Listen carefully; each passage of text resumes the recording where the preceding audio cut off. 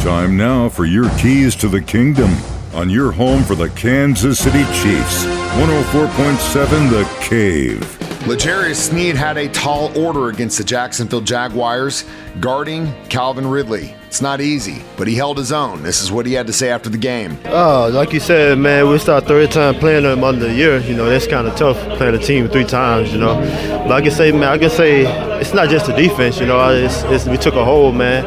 Everybody talk about the offense, but, the defense, we came through tonight. And shout out to the defense, the guys up front, and the guys on the back end. And shout out to our coach, Coach Spaz, for the play calling. Oh, man, getting Chris back, man, it's going to help us on the back end. And, that's a big thing. We get more picks and make more plays. I know he's going to get in the backfield, put pressure on the quarterback, man. That's big. We're going to need him on this stretch. Those are your keys to the kingdom. Brought to you by Dr. Mark Melson, the doc that rocks, now at Springview Dental Care. And your home for the Kansas City Chiefs, 104.7 The Cave.